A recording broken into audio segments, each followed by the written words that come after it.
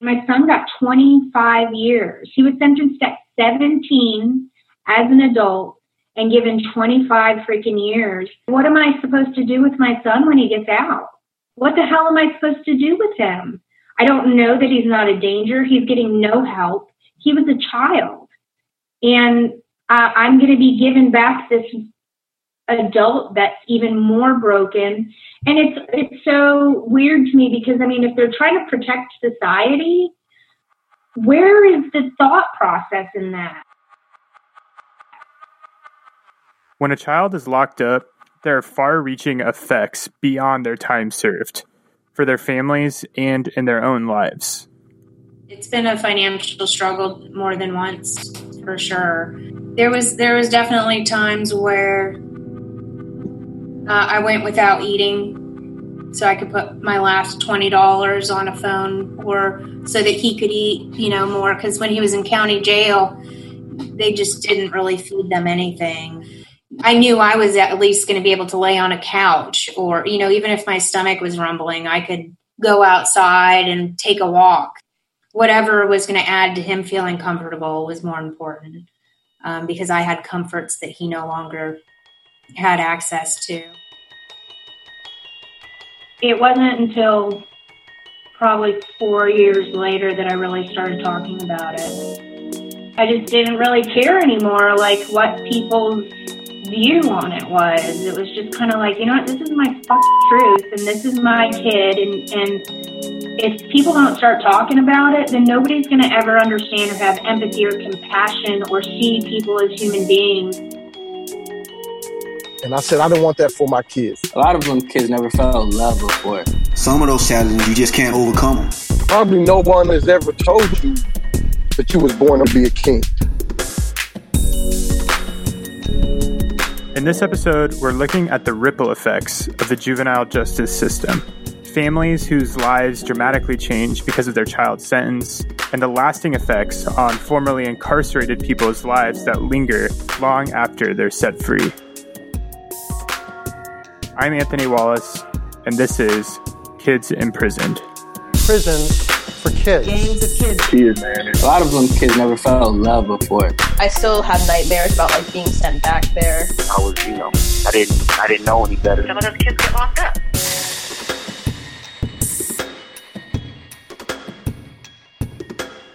News 21 reporter James Wooldridge is here to talk about the far-reaching effects of the system.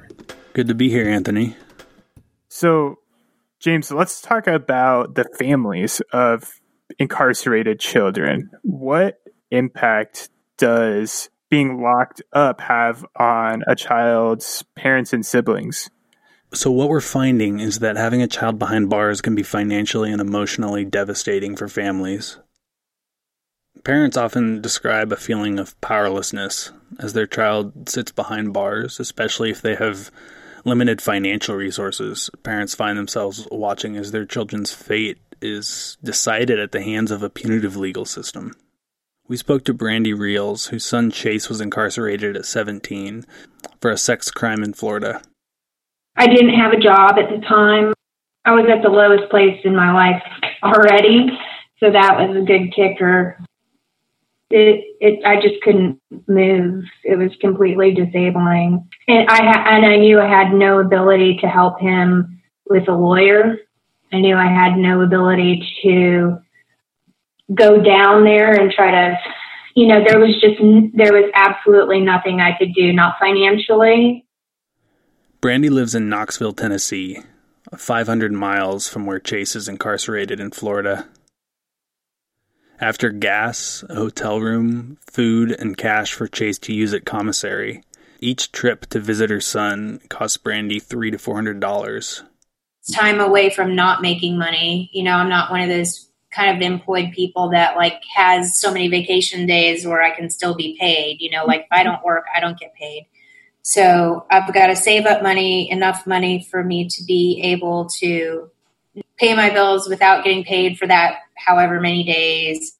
No matter the financial difficulties she's going through, Brandy always makes it a point to visit Chase every year. It just became really important that no matter what I was going through, financially or in any way, that, he had the ability to at least hear my voice. It's the only thing good he had. And I know he knows I love him. There's been many, many times over the years where he has told me, if I didn't have you in my life, Mom, I wouldn't be here, and I know that's his truth. I'm pretty sure it would be my truth if I was locked up like that and only had one person that showed me any kind of kindness in my life. Brandy says her son was diagnosed with autism when he was a child. He was tried as an adult when he was 17 and was given a 25-year sentence. Even though he was 17 and still a child, mentally he was very much 12 or 13, And so it was just heartbreaking to hear him trying to make sense out of it all. There was this thought that he kept putting out there that was like, I'm never going to do that again. I know it. I know that I'm not going to do that again. I get it now. It's wrong, and the whole time I'm just like, it was just obvious he just had no ability to comprehend not only the effect of what he was doing, but what was happening to him, what was getting ready to happen to him, and how this had just impacted the rest of his existence. And he was lost in life by this. Chase's half-sister, Drew, was 14 when the crime happened. Here's Drew reading from her journal, which she wrote after Chase's arrest. Chase was a 17-year-old child when he was arrested. He was unwell, confused, and is autistic. He didn't deserve to wait in a cell until he was an adult to be sentenced, and he certainly didn't deserve to be in a regular general population prison instead of a special needs prison. The stigmas surrounding the nature of her brother's crime have been hard for Drew to handle. She says it's hard for her to talk about. At that point, I had no one to talk to about the situation, so it just kind of became harder because it was something that was weighing on me a lot, weighing on my family a lot, and I just had no one to talk to, or if I did talk about it, no one wanted to know about it at a certain point, so I just didn't feel comfortable telling anyone or anything, and it became really built up. Yeah, so originally I think I probably would have gone towards doing college. That was my original plan, at least. I just wanted to go for teaching or something like that. I wanted to teach elementary school for a long time.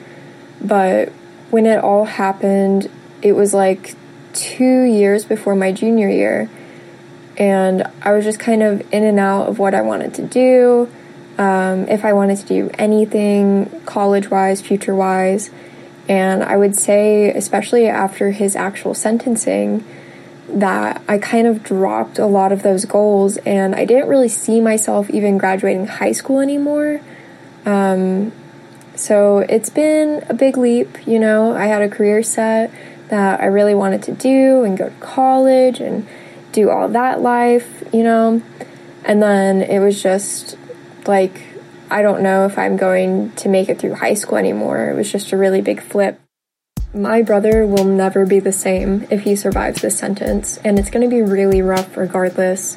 My mom's going to be almost 70, and she's going to have to give up everyone and everything so that she can, just care for him.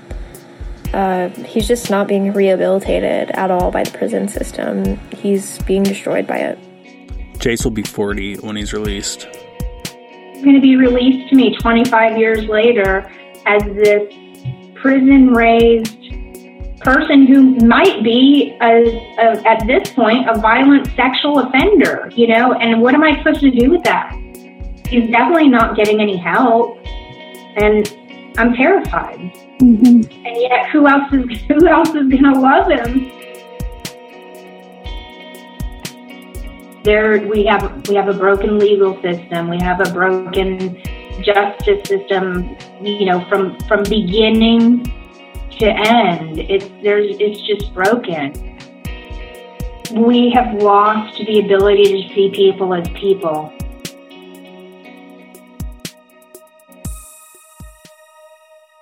Wow, so I could imagine that this feeling of powerlessness must be pretty pronounced for Brandy. I mean, not only is her son locked up, but he's locked up so far away from her, and it costs so much money and time for her just to go see him.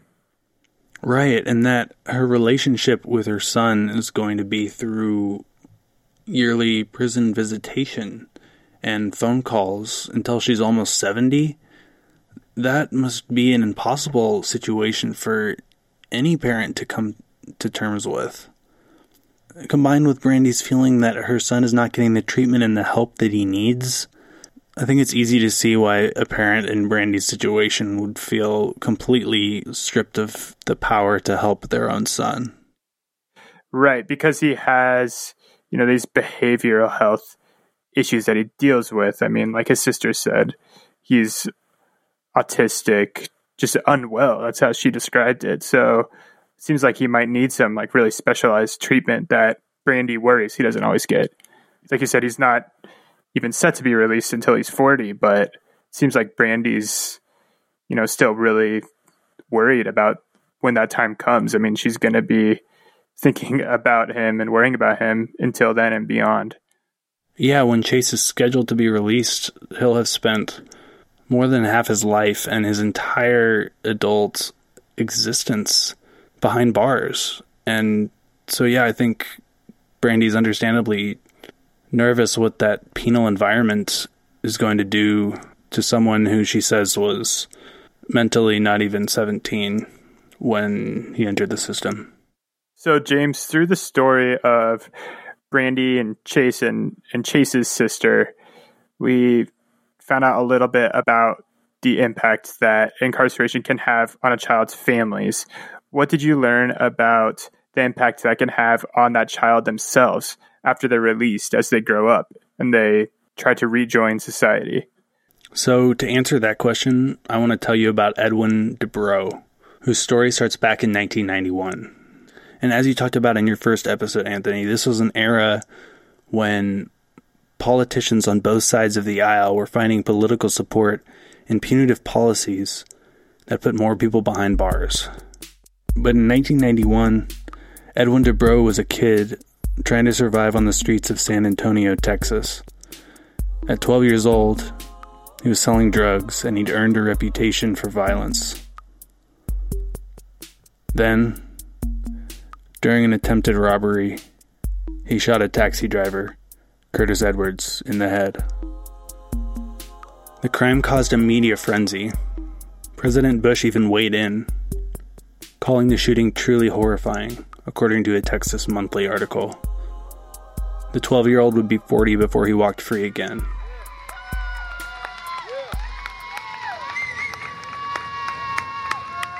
It's a Tuesday morning in August 2019.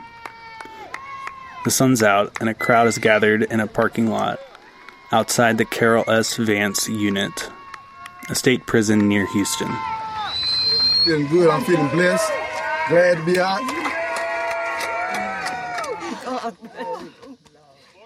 We spoke to Edwin about his experience leaving prison and moving in with his girlfriend, Megan. I met Megan through a friend of mine who was there with me at the prison, and his girlfriend was Megan's best friend. Started out as a phone call, and then we began to write each other. So when Megan came into the picture, after having numerous conversations, it was decided that I would parole with Megan here by Houston in order to change my whole environment. I wanted the best chance for success, and I feel like a move in an entirely new city, new neighborhood was the best chance for me to succeed after incarceration. For those leaving incarceration, removing themselves from the environment which originally landed them in trouble can be an important factor for finding success. Corey Fox, a mentor coordinator for the One Heart Project, a nonprofit that helps currently and formerly incarcerated youth, says that youth returning to their home environment is one of the biggest problems that he sees. Going back in the same environment that they came out of that got them and landed them into the juvenile detention center in the first place. Adults will go to a halfway house or something when they get out, and then they'll stay there for a period of time, and then they go to work and there's people in there that try to help them regain their life back and be a member of society. But in the juvenile detention, that juvenile, they go back to their parents. And then that environment with the parents is not a good environment, because now the parents need counseling and the parents need something as well, because you're bringing a kid right back into the same environment, and they only are a product of their environment. After more than 2/3 of his life behind bars, Edwin struggled learning to freely navigate society for the first time since middle school. Some things surprised me. Other things confused me. So it was just a learning process for me, and me having to ask my support system questions in order to be able to navigate through the things that I didn't understand. Edwin's felony will remain on his record for the rest of his life. With every job application or rental application, he has to disclose that violent history. So this decision that Edwin made when he was 12 has become a lingering obstacle. So it's a lot of challenges, that you're going to face getting out of prison. Some of those challenges, you just can't overcome them. No matter how hard you try. Just like right now, I'm dealing with the fact that I can't put my name on the lease, because of the background check. They won't allow me to lease a home. And I think that that's a long-term problem that needs to be addressed. I mean, even with apartments won't allow you to live there if you have a felony. Because before I got out, Megan, she was looking for a house, and she had looked at an apartment, and then they told her, no, he can't live here if he has a felony. Finding a job wasn't easy. Some employers wouldn't hire Edwin because of his felony. He had to turn down an offer because it was too far away and he had no way to get there. He ended up landing a job at a national pizza chain, where he used to walk 5 miles to work each day. There are some things that happen in prison that are just terrible and horrendous. I mean, and it will make you really think, like, man, where are we living at? And transitioning from there, and getting out and coming out here, I was prepared to, face anything.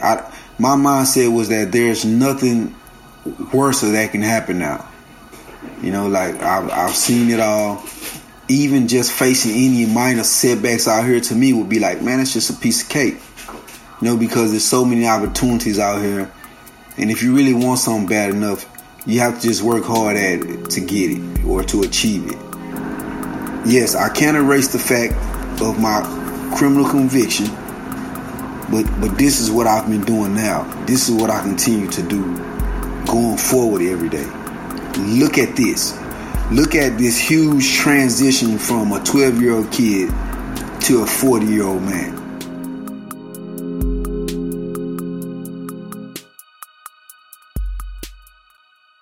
Well, so, I mean, the fact that Edwin resorted to walking 5 miles to work every day is really just an indication of how big of an effect his incarceration has on it. I mean, it must have been impossible for him to get another job, if he's willing to go to those lengths to get to this place that would hire him.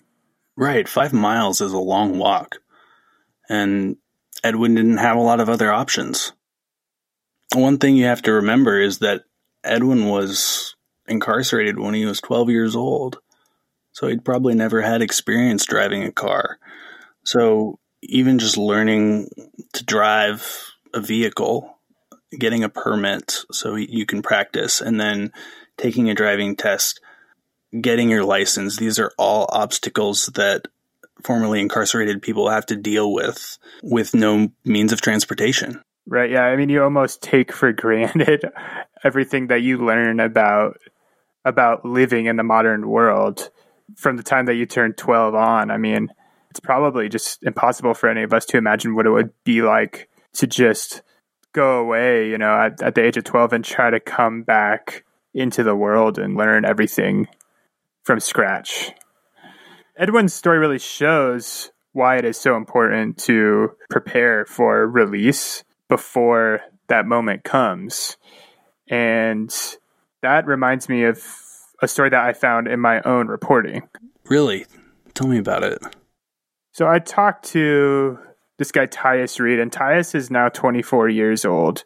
But when he was 17, he was a teenager on the streets of Tacoma, Washington. He was in a gang. He had very little supervision at home. And he was involved in a drive-by shooting. Nobody was hurt, but he fired shots at an innocent family's car. And he, as a result of that, he spent a little over 4 years in both juvenile detention facilities as well as adult prisons. So Tyus told me that there was very little in the way of rehabilitative services in these adult and juvenile facilities. No one was really mentoring them or speaking to them about their future, what they would do after they got out. That is with the exception of one particular counselor that would come to see Tyus regularly. And I was talking to the peer counselor. And I remember she told me, she said, yeah, when you get out, you can do what I do. And I was like, what do you mean I could do what you do? I can't even comprehend. I'm in jail right now. And you work. I mean, it looks like you work for this jail. And you're telling me I could get out and work for this? I can't even see that. I wish somebody would have told me that before I went to jail. I didn't know anything about careers or anything. I didn't know about anything. It was like a real clarifying moment. I didn't meet anybody else who offered me that sort of information, that sort of encouragement. So she was the only one. So a lot of them kids never felt love before, especially from somebody they don't know. And that's the whole nother, that's what Evelyn showed me. She showed me love. And that's what touched me. A person that's not in my family, a person that doesn't know me, showed me love and showed me opportunity. And that's, and you don't want to let people like that down. And that gives extra motivation for you. And my dream and vision was when I was in direct services was, one, that the youth that I served would end up doing the work that I got to do because it was so empowering and healing. So this is Evelyn Clark, Tyus's peer counselor. And two, that we would help dismantle this system that's been built to really incriminate people of color. And that's not just the incarceration system, but it's mental health systems. It's all different systems. Evelyn was inspired to do this work because she too was wrapped up in the system. She grew up in the Bay Area in California, and she was arrested for a drug offense. And she said that the police officer that arrested her told her, "You are Mexican, you're sick, you're going to jail." And she said that this just labeled her as a criminal in his eyes. And she was just taken into incarceration, not really offered much help. And it wasn't until she ended up in Oregon a little bit later in life that she found one other special mentor that really turned her life around. I had a probation officer. He was the very first probation officer I had that said to me, or actually anybody, to be honest, in my life at the time, I was 17, said to me that I was worth something and that I didn't have to end up as how my family said I would end up or how other professionals said. And I really I never felt like validation or any type of warm and fuzzies before. And so that was oh. This must be a common theme we're seeing, this idea that formerly incarcerated people are helping each other to transition out of the system. Because this reminds me of my conversation with Corey Fox, the mentor who works for One Heart Project. So I continued to do all this stuff over and over again, repeating the same cycles over and over again. Until one day I met a man that really actually set me down, and he actually talked to me. When I was locked up in the adult jail, he said, "Man, how long are you going to continue to do this? How long are you going to continue to do this? You said that you got a kid on the way, and you said that you didn't want to be like your dad. you wanted to be in your kid's life. And I said, I don't want that for my kids. I don't want them to repeat the same thing that I repeated. So at that moment, I just prayed and got on my knees and I asked God to change me and to help me become a better person. Now, Corey tries to be that same voice for the kids he mentors. I've did some of the same things as y'all guys doing out there in the streets now.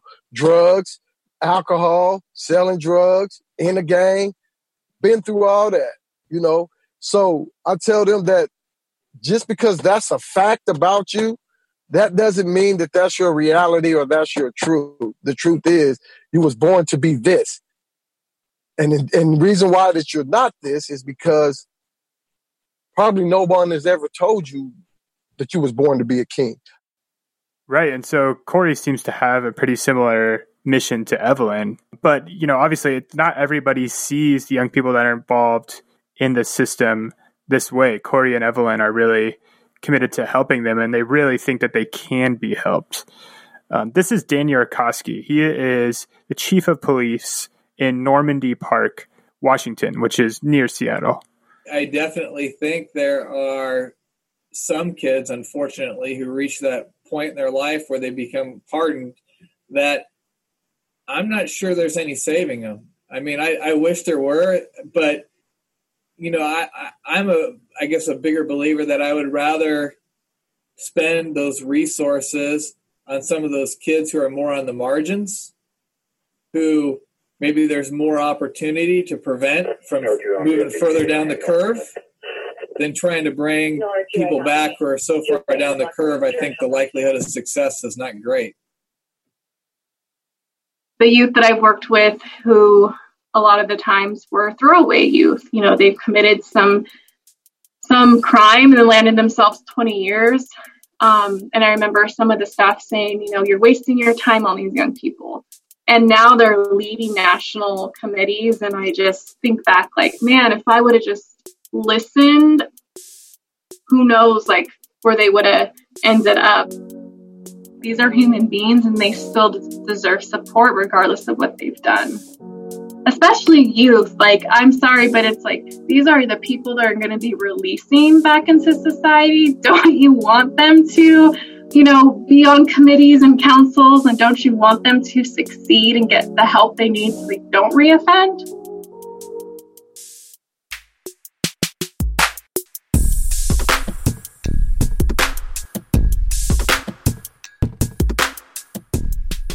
This episode was produced by James Woldridge and Anthony Wallace. Michelle Abercrombie was an assistant producer for this episode. News 21 reporters Lindsay Nichols, Joss Fox, Sorrell Groh, Nicole Sroka, and Jeff Avino also contributed to this episode.